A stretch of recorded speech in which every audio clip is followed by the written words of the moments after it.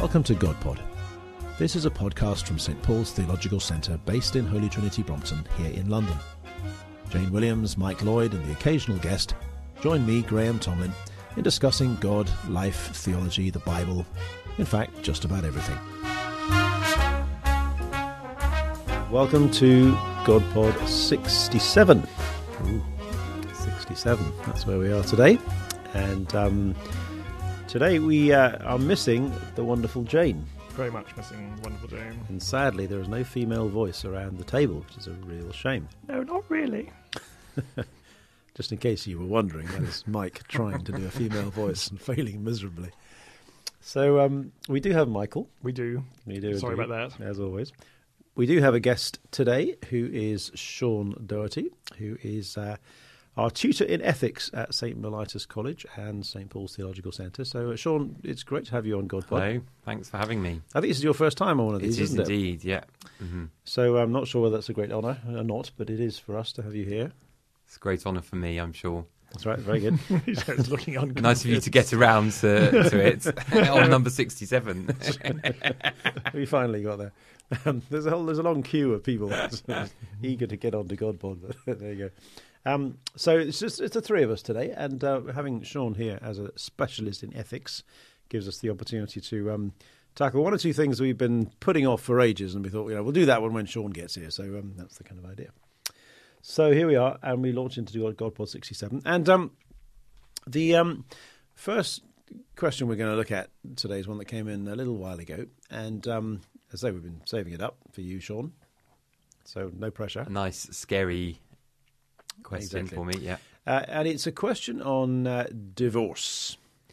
And it starts off, divorce seems to be all around. It sounds like a song to me, so we won't sing it. Thank you for that. And the writer, Nick Cooper, says, I find church teaching confusing and don't quite know how to support people going through divorce.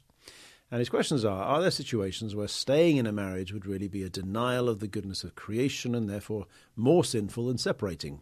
That's not situations of abuse, but rather, for example, a major incompatibility to the point of significant misery or despair. And then there's the issue of remarriage. What if someone has suffered abuse and wants to remarry? What happens if you weren't the one who walked out, and what if you were? What happens if it's simply a mutual decision about being incompatible from the beginning, acknowledging that everyone makes mistakes? Should the church just sort of accept that as part of life?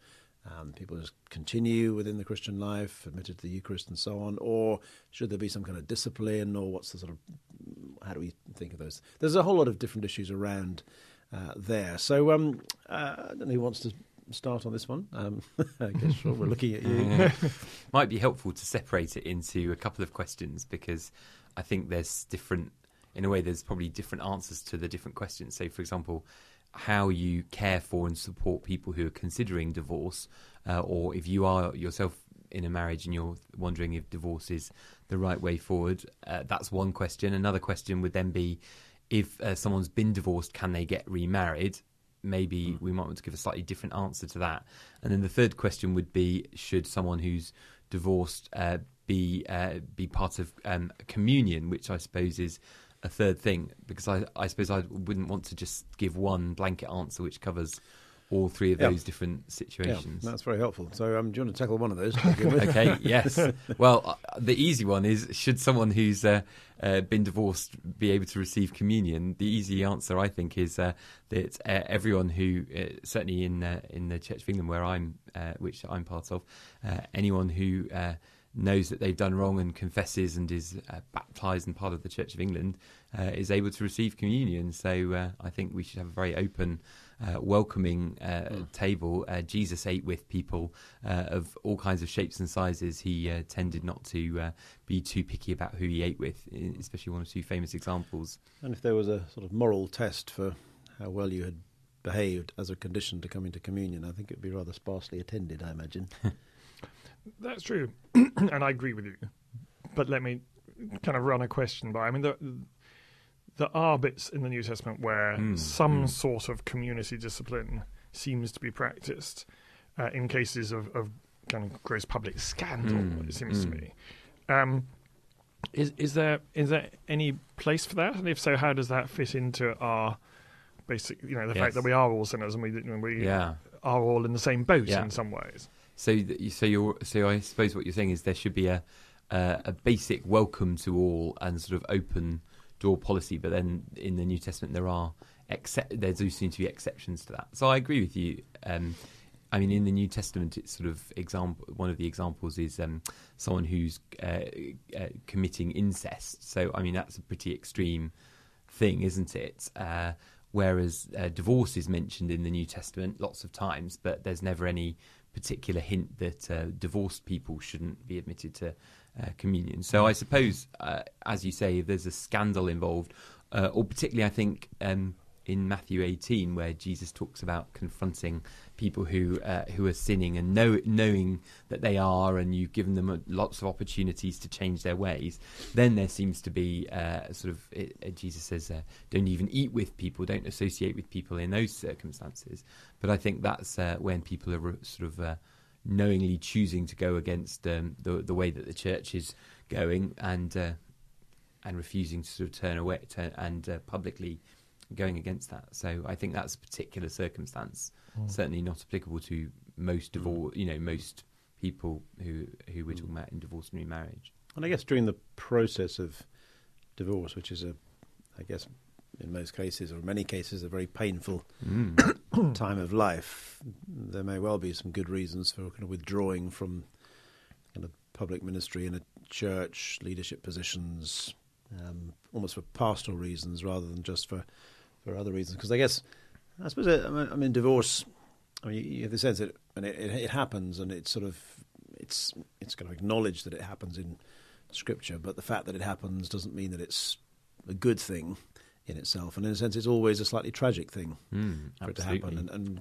you can't, however, even if you do get to the position of saying, well, in certain circumstances, divorce is the lesser of two evils, it's still not a good thing that it happens. That's what needs to be somehow preserved, it seems to me. Few divorced people would think it was a good thing. I mean, certainly in my experience, people find it a very painful thing. This is something very deep that we're talking about, and absolutely, people don't do it lightly, do they? Augustine, I think it's Augustine, who says that most people sin tearfully. And that seems to me the voice of the pastor, Augustine. Most people are not high-handedly sinning, and I think that's nowhere more the case than in this area. It's always a thing that tears you apart. It's, your identity is bound up with somebody else's, and if it's being torn apart, that tears you apart, and you can't come out cleanly because your lives are not extricable that easily, without pain and without... What then about the question of whether divorce is ever the right thing to do? Because Jesus says some quite strong things about divorce and remarriage. And I guess the first question in the email was this basic one about, are there situations where staying in a marriage would be the wrong thing to do? Well, great. That's a great way of putting it, in terms of because then that makes it very clear that no one is seeking this and people don't want it, but sometimes it feels unavoidable, perhaps. One of the things that's confusing for us, I think, as Christians, when we read and try and work out what did Jesus actually say and think about this issue, is that the different gospel accounts of Jesus' teaching on divorce actually say, or seem to say at least, slightly different things. So in Mark's gospel, Jesus says there should be no divorce at all, and he doesn't seem to add any qualification or exceptions for that. I think that's in Mark chapter 10. So let me just check my facts before I say. Yeah, exactly. Always good. World Wide Web. So papers here. Mark chapter 10. So Mark chapter 10, and then Jesus said in verse 8, they are no longer two but one. Therefore, what God has joined together, let no one separate. So he's quoting Genesis. He goes back to Genesis and the sort of example where God instituted marriage in the first place. But in particular, then in verse 11, just a couple of verses later, it says, anyone who divorces his wife and marries another woman commits adultery against her. If she divorces her husband and marries another man, she commits adultery. Exactly, full stop. So there don't seem to be any exceptions, no wiggle room, no leniency, no, it's a divorce. And particularly then divorce followed by remarriage is adultery in this. It's interesting one there, though. Example. It does imply that it's the remarriage is the thing that seems to, be problematic in that text as opposed to divorce. Well, he still says let no one separate. So there's seems to be prohibition of separation but then also remarriage. But I mean, separation isn't adultery, so at least it's avoiding that particular thing. However, in Matthew 19, there's a slightly different version of the same example, the same story, and famously, so Matthew 19 verse 9, Jesus says, "I tell you that anyone who divorces his wife, except for marital unfaithfulness, and marries another woman, commits adultery." So there's an exception there, which is completely absent in Mark's account of the same story. So what are we to make of that? And of course, then there's some. There's always the problem of working out what the word that is here translated marital unfaithfulness actually means. Porneia. Yes. Does it mean marital infidelity? Is it a wider kind of sexual sin thing? Yeah, which is how it's come to us in the sense of that's obviously where we get the word pornography from. So which can just mean any sort of obscene or sort of sexual material, really, or that's how we sort of interpret it. Yes. Now, then it sort of just seems to have meant something that's shameful. So it might well have meant, for example, not only adultery, for which there was another Greek word, moikilia, but also it could include if someone wasn't a virgin when they got married. If we applied that standard to contemporary marriage, there would obviously be vanishingly few marriages in which that's applied. Yeah. So, Sean, what's the answer? Well, I can give you an answer. Looking at you. I can give you an answer which I found quite helpful. At least, I mean, what I find helpful, especially here, is that we've got a question of not just what do we do, but actually how do we understand these two different biblical texts. So it's not simply a question of are Christians just, if Christians have a more open attitude to divorce and remarriage, are they just being pushed around and led around by sort of the latest contemporary fashions in morals? But actually, the New Testament itself seems to have some diversity on the question. So my understanding of this is, or the sort of explanation that I found quite satisfying is put forward by a scholar called David Instone Brewer, who's in Cambridge, and he's done quite a lot of research into the rabbinic background to Jesus' time.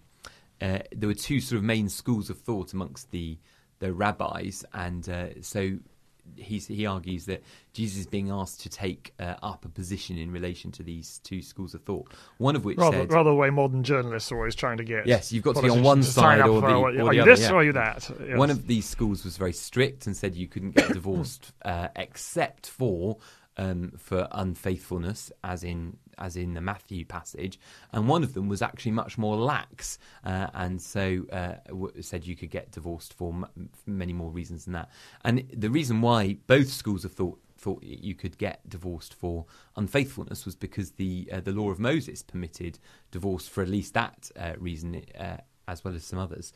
So David Instone Brewer's argument is that in Mark's Gospel, which was probably, as far as we know, takes us to slightly different territory, probably the earliest Gospel, when that was first composed and written down, nobody needed to say except for, because everyone assumed that if you were saying you weren't allowed to get divorced, they assumed you meant except for these particular circumstances. Because even the extreme school allowed that. Everyone allowed that because the law of Moses allowed that.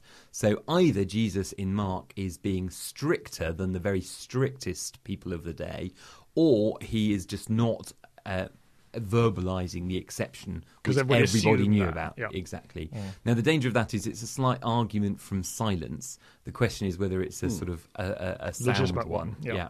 And his evidence in favour of that being a sound argument from silence, of course, is the text in Matthew's Gospel, which you just read.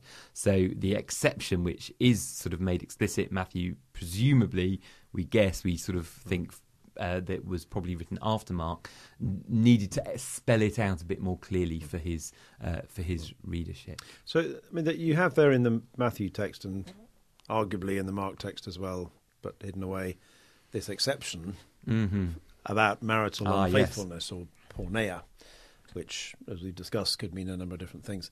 And I guess going back to the question originally, what about a marriage where there isn't open unfaithfulness, but there's a kind of breakdown of relationship, there's a serious incompatibility or whatever it might mean, and no one has, strictly speaking, been unfaithful, but actually the marriage has ceased to function in any sort of real way.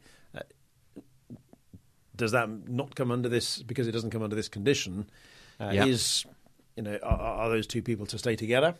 Or how do we think about that? There is one other exception in the New Testament, which is in 1 Corinthians, where Paul talks about if you're a Christian and you're married to a non-Christian, and then your non-Christian spouse decides to leave you, he says that person is not bound. So So it seems to me there's at least two exceptions to the prohibition on divorce. So generally, there's a prohibition. Divorce isn't a good option. It's sort of not to be sought out. But in these two exceptions, at least, it seems to be that if the other the other party within a marriage, dissolves it or somehow demolishes it, either by adultery or sexual unfaithfulness of some kind, or by completely abandoning you and saying, well, "This is it, that's the end," then presumably, it certainly seems the New Testament is saying you can get remarried in those circumstances. You're not bound. So those are two circumstances at least. Now the debate then becomes quite fierce, because some people will say, well, these two examples in the New Testament are examples. They're cases in which marriages could be dissolved by the actions, by the wrongdoing of somebody. Now it's important to see that it's by wrongdoing, by something quite serious, not just happening to drift apart or to find one another difficult, which everyone who's married certainly does. The question is, are there other cases? Is this an exhaustive list? Should we treat it as exhaustive, or should we treat it as just examples? And I guess that there is a wider theological point, I guess, which is that for the New Testament also speaks of marriage as a kind of mystery, and it connects it to the mystery of the relationship between Christ and the church. And there's this sense in which marriage is not, in Christian terms, is not just a convenient way of organising society or a sort of means of personal fulfilment that I happen to like someone, so I marry them, but it is actually a sort of deep expression of something quite fundamental within the nature of the world, the love of Christ for his church. So every marriage, to that extent, is a representation of something much more significant, much bigger, which is the love and the commitment of Christ to his church and vice versa. So, and I suppose that's partly why the New Testament seems to me sees divorce as such a tragic thing, because it's not just the sad breakup of a relationship between two people and the damage and hurt that causes to those two people, and obviously there are any children involved as well. But actually it somehow sort of almost tears the fabric of the universe a bit, because it actually touches on, and it's because the marriage is such a significant symbol of the relationship between Christ and his church, it almost tugs at that relationship as well. And I think makes it harder for people to believe. Any experience of love breaking down makes it harder for people to trust love. And marriages, in a sense, are called to be counterexamples to cynicism. By giving evidence to people that, no, it can be real, it can be. I remember reading recently, I can't remember who was saying, I think it might have been Stanley Howe was saying that marriage is an ascetic practice. In other words, it's a practice of self-denial. And it's quite a countercultural thing to say. Yes. Because we think marriage is all about self-fulfillment. I get married because I'm going to be more fulfilled. And obviously there is fulfillment in marriage. But there's a certain amount of self-denial that has to take place in a marriage to make it work. You do close off your options. You don't look at other people. You are committed to one person from that time onwards. There is a sort of sense of sort of disciplining yourself, denying yourself, by committing yourself to one person. And actually in some ways that's a kind of... And what that seems to me to say, alongside this idea of marriage as being sort of representing relationship between Christ and His church is that, we're kind of called to make every possible effort to make a marriage work. Now, that may still stop short of saying that, saying no divorce, but it does actually lay a burden on us to leave no stone unturned in trying to preserve a marriage, it seems to me. Something else that Hawass says is, he says, you always marry the wrong person. We always think that we're, everyone marries the wrong person. Thank you for correcting his grammar, Mike. It's very helpful of you. And I think that's actually very helpful to bear in mind, because we seem so concerned, is this the right person for me? Yep. I don't want to make a mistake. And it's right to be careful and thoughtful, obviously, about anyone, for anyone who's thinking of getting married, you shouldn't rush into it. But at the same time, you please don't think, for heaven's sake, that you're going to marry some perfect person, because even if your spouse is perfect, you're still going to be part of the marriage, and so there's always going to be problems and challenges. You bring yourself into the marriage with all of the sort of baggage and stuff that you there's have. A sense in which every marriage is between two incompatible people. Yes, exactly. But actually, we're always incompatible with each other, and actually, it takes quite a bit of effort to bring two quite sinful, broken people to actually make a relationship work. And the closer you get to each other, the more incompatible you are. Very good. When you don't know somebody very well, it's easy enough to live with them. Absolutely. But, I think with my own experience, I got married 3 years ago, and it's been great. But it is. It suddenly makes you realise that when people say it is the hardest thing you'll ever do, they're absolutely not exaggerating a jot. It is the hardest thing one ever does. And I think because of that, it makes me think two things. One is that it makes me very understanding of people who get to the point of breaking, because one really does understand the pressures and demands in a way that I would never condemn anybody for getting to that point. On the other hand, it also, funnily enough, makes me grateful that we have the kind of ideal set before us so powerfully as we do in the New Testament. In some ways, one's tempted to say, "Oh, isn't it just too high unworkable, standard, unworkable? Doesn't it yeah. actually create misery in people?" But actually, my experience is that you need that held above rigor, out to you, to pull you through, to keep you going when it is really Absolutely. hard. And that I'm actually grateful that it's held out like that. I think that's why the theology speaks of marriage as a covenant rather than a contract. So a contract, if you have a contract with your mobile phone provider, for example, which is a contract most people probably have, if you can never make any calls because the signal is so terrible or because the network's down or something, you'd terminate the contract. You say, well, you haven't kept your end of the deal, so I'm going to stop keeping my end of the deal. I'm going to stop paying you money, and you probably want a bit of a refund as well. But marriage is a covenant. It's not something which is conditional on the other person sort of keeping their side of the bargain. It's more unconditional than that, and that goes back to what Graham was saying about God's relationship with us. It's a covenant; it can't be broken, even when we don't keep our side of the bargain, which obviously we never do. God keeps loving us and is faithful to us. I think the other thing is people flourish when they're committed to. Yes, and that being committed to is costly. It's a really costly thing because we are fallen people, because we hurt each other. But actually, that is the ultimate affirmation, really. I think you are worth being committed to for the rest of my life.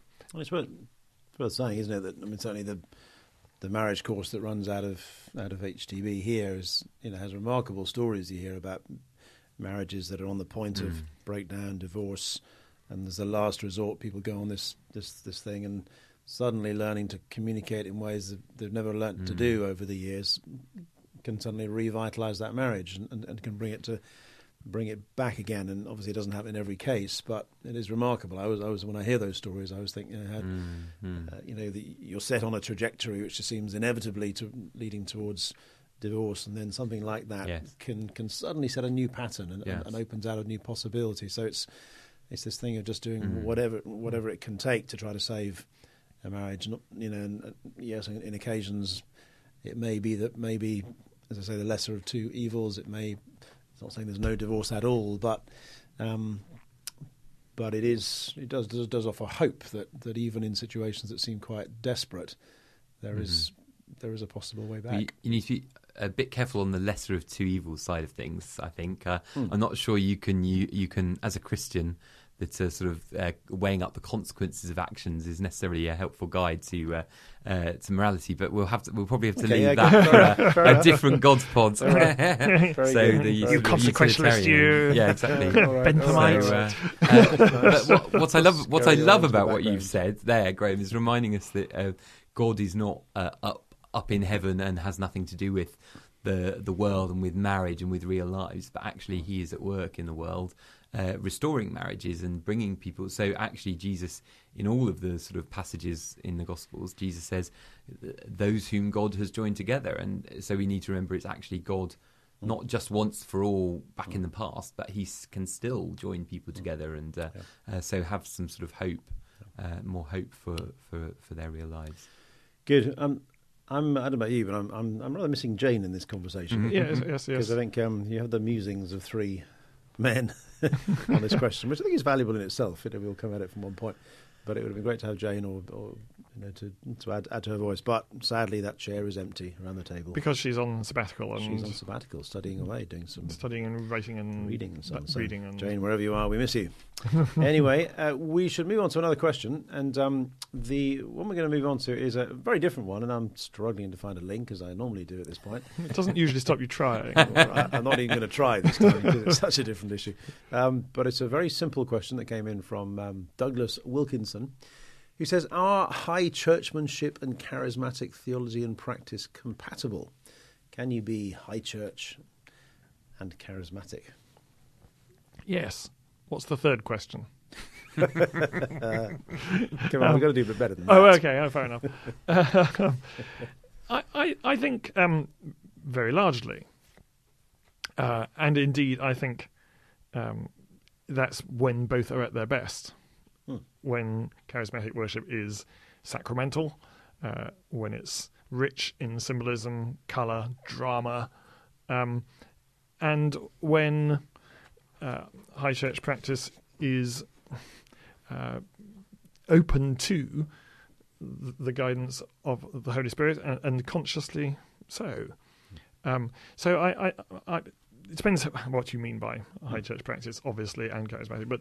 But it seems to me that high church practice is about ritual. It is about drama. It's about symbol. It's about dignity, and all those are things that are entirely compatible with a charismatic mindset and theology. Sean, I'm looking at Graham's you. looking at me. I think that's absolutely right. I think that doesn't necessarily mean that every church service has to try and cram all elements together into it. But I think that certainly they can be some of the most open to God people I know are very, very high church and very, very low church. Different people are as well. And so I definitely think most Christians would want to meet God as often and as deeply as they can, and would probably be open to any way that will help them to do that. And it may be that both ways of worshipping, the kind of more charismatic expression, but also more sort of what we might call high church or Anglo-Catholic, I suppose both in a way have something in common in that both have a deep conviction that God does make himself known to us and can be experienced in a way. Whether through the ecstasy of a song or a piece of worship or ministry of the Spirit, or through an encounter through the Eucharist, or through the kind of drama of ritualized sort of worship. In some ways, both are expecting the presence of the Spirit, and whether through sung worship or the laying on of hands or prayers, or whether through the prayer of the priest praying over the elements of bread and wine, the same prayer is used, "Come, Holy Spirit." It's that old prayer, the epiclesis, as it's as it's usually called, the kind of calling down of the Spirit upon the congregation. There's a line in the communion service, certainly in the Anglican Church, isn't there? Where, send your Holy Spirit upon your people, which is a very common prayer to both sort of more sacramental types of worship and more charismatic types too. And I think that some of the things I've noticed is that I always used to think that evangelicals and charismatics always talk about a personal relationship with God, whereas the High Church talk about the sacramental. And actually, there are different ways of talking about the same thing. A sacrament is that where the divine and the human meet and touch and are affected by one another, and that's actually the same sort of thing that a different wing of the church is talking about when they talk about a personal living relationship with God. It's also partly to do with freedom and order, isn't it? Because I guess sometimes, maybe on the more charismatic side, you can think, well, it's all about freedom. We don't really need any order. We don't need any structure, and that can lead to a slightly more kind of rather chaotic, kind of unfocused and unshaped. I have to say, I've been in charismatic churches for quite a while, and I've never been in a very disorderly one. I think that's because you've been there. More often than not, I think it's actually that charismatic churches have a great deal of order and rigidity and structure. It's just that we like to pretend that we don't. So I think all churches probably have structure and forms and sort of patterns in the way, liturgies, if you like, in the way they operate. The point is to be conscious of it and engaging in a lively way with whatever liturgy it is. Yeah, I mean, in some ways that was my point, is that freedom and order actually need each other. They're not opposites. That actually freedom operates within order, and order needs freedom, because if it hasn't got a sense of sort of freedom and within it, it becomes rather ossified and cold and rigid. You actually find your freedom within an inclusive structure. And I think the other thing is that different styles of worship reflect different aspects of the nature of God. A kind of charismatic form of worship captures very well the immediacy, the warmth, the presence of God, but doesn't always capture his greatness and his majesty and glory terribly well. Whereas I think a High Church style of worship can capture the majesty, the splendour, the otherness, in the right sense, the remoteness of God, and yet doesn't capture so well sometimes the immediacy, the presence, and the love. And somehow, if you could get the best of both together, it might begin to capture both aspects of who God is. And there are aspects, I guess, of any tradition of worship that you think, you could leave happily on one side, and then that could be true of both charismatic and High Church. But it does seem to me that there's an element in which I think all Christian worship ought to be charismatic in the broadest sense of that word, in a sense of an expectancy of the Spirit's presence and the exercise of the different gifts that God has given to His church. That seems to me a sort of a fundamental about Christian worship, and I always think it's a bit of a shame when we think of the charismatic section of the church as if the rest of the church isn't charismatic. It seems to me the Holy Spirit, it belongs to the whole church, not just the charismatics. And that's something we want to say again and again. Similarly, sacraments, you can think, often you think, sacraments, they belong to the High Church, but actually sacraments they belong to the whole church too. So I think I want to say that all Christian worship needs to be charismatic in the fullest sense of that word. And also sacramental. That doesn't mean every single service has to have the sacraments in it, but Christian worship is sacramental in its nature too. I remember talking to a vicar once about when I was quite a new Christian. I'd been going off to Soul Survivor every summer, which was sort of, as most people may well know, a big charismatic Christian youth conference in Somerset, and this vicar was very critical of this. She sort of said, well, you just sing the same songs over and over again. You sing the same words, these choruses, they're so repetitive. And her recommendation for me was to instead of going to Soul Survival one summer, was to go to Taizé one summer. And if you know anything about Taizé, you know that they used very beautiful chants, very haunting, powerful chants, but which often use words of scripture and repeat them again and again and again. Now, often people might criticise, repetition, and of course, repetition can be done in a very lifeless way, just as spontaneity can be very lifeless as well. But actually, quite often, repeating things helps you focus on different aspects of it. Helps you perhaps not just to focus on your thoughts, but also on God with you in your thoughts. So it's something that Christians have often found helpful, and both traditions do it. And not just both those traditions, but the Psalms, for instance. I mean, Psalm 136 has the phrase, "His love endures forever," every verse. Many times. For whatever it is, 26 verses. There's repetition for you. And what Jesus is complaining about is not repetition, but vain repetition. And I think we need to try and recognise the difference. Showing off. And of course, both traditions can have showing off. That's the danger they have their for different everyone, ways of showing off. Yeah. And I think our experience, I mean, we all teach in St Mellitus College, and I think our experience is that in that college we have quite a range of students, many students from quite charismatic backgrounds, many students from more sort of Catholic, high church backgrounds. And actually, over time, you do see a sort of blending of those things, people learning from one another, a sense that they're not totally incompatible with each other, and a kind of blending of those things together. Or blending without a loss of the distinctiveness, in a sense. People still do their thing full-bloodedly, but begin to appreciate the other as well, and learn from that and get benefit from that. Yes. Yeah. Mike was about to add something. I was about to say something, but was it a gem? I can't now remember, so probably remember, not. Well. It's a semi-precious we'll one. pass on. Yeah. We will we haven't got very long left, but we do want to tackle one other one, which is a really interesting question about resurrection. Again, I'm completely at a loss. I won't know how to link this one to the last one, but I won't try. And this is the question that when Jesus rose from the dead, he took on a resurrection body, and then he ascended into heaven. So where is his bodily self now? That's the question. I think in that other dimension of created reality that we call heaven, is in the immediate presence of the Father.